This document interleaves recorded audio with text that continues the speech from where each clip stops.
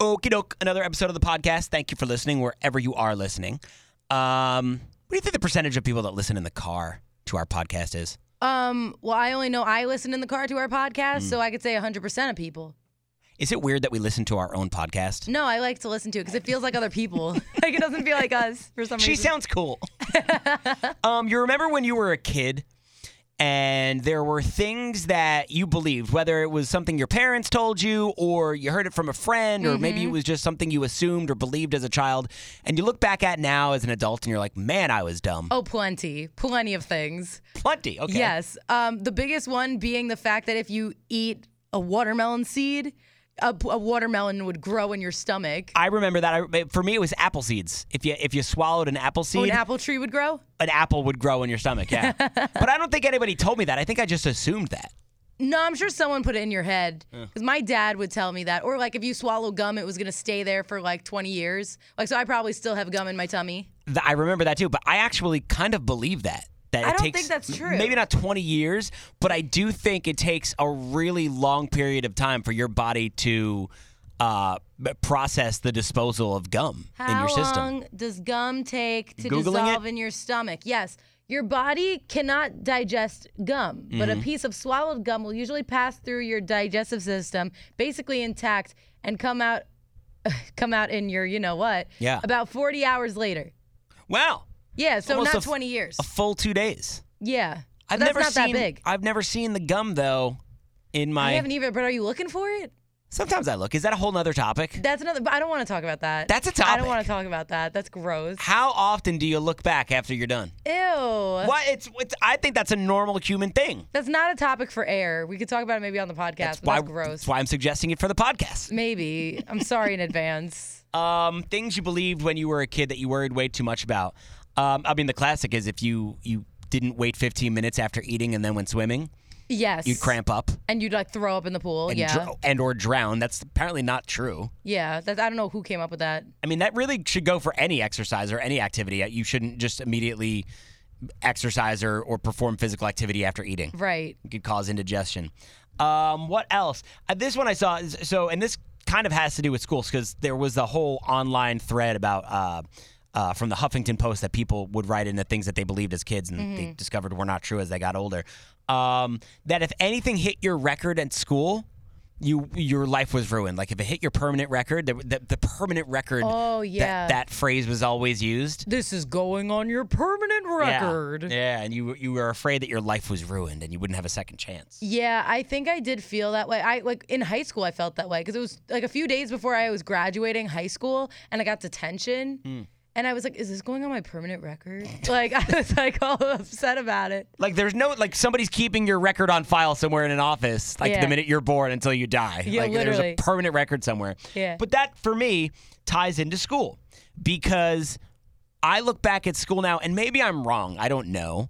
But when I was a kid, I was, led to believe that school is so important. You cannot go to school and not obtain your degrees. Like, you have to get your high school degree, you got to get your college degree, and you got to make sure you're in class every single day because if you miss something, you're going to be far behind. And I look back now and I'm like, 90 to 95% of the stuff that we were taught in elementary school, just elementary school, we don't need or use nowadays. Yeah, not really. Like, I probably could have taken so many more sick days. I know. And probably wound up with the same job. I'd be sitting right here with you. Right. And yet I was forced to believe that school is so important. I look back at it now, and no disrespect to my college, Hofstra University, but what I came out with in loans, I wish that somebody had come to me at that time and said, listen, you don't need to do 4 years of college. Just go to community college. Just do community college Absolutely. for 2 years. And I wouldn't have even had to get a bachelor's. I could have just gotten my 2-year degree. Yeah, and that's been it. for what I wanted to do. I'm not advising anybody out there to Right, like if you want to be a doctor, you need some don't schooling. go to community college for Right. 2 years, and then do surgery on me. But if you want to be a subpar radio DJ like me, right, then totally fine. probably don't even need to go to high school. Yeah. To be honest with you. But yeah, that I was always scared into believing school was so important, and you have to go to school and you have to study and you got to get A's on all of your tests. Like, Yeah. I wish somebody just was like, listen, you just show up, like, 75% of the time. And as long as you get an 80, you're good. Yeah. That's literally what it is. We could take so much pressure off of our students. I know. What else here? Also, sweets before bed would give you nightmares. That's something heard that. Somebody said if you have sweets before bed, you could have nightmares. I have heard that the more sugar you have at night, the weirder your dreams can be. I don't know if it's true or not. Interesting. My parents told me if I had a lot of sweets, my blood would turn sweet, and then mosquitoes would bite me more. Because I would get so many mosquito bites. I remember that one. It was unreal. How about if you cross your eyes and somebody hits you in the back? It's gonna stay like that? They'll stay crossed? Yep. How about the notion of quicksand? The wonder of quicksand, how into quicksand you were as a kid. So fascinated by it. Where does it exist? Does it exist? I don't know. Could I actually sink and die in quicksand?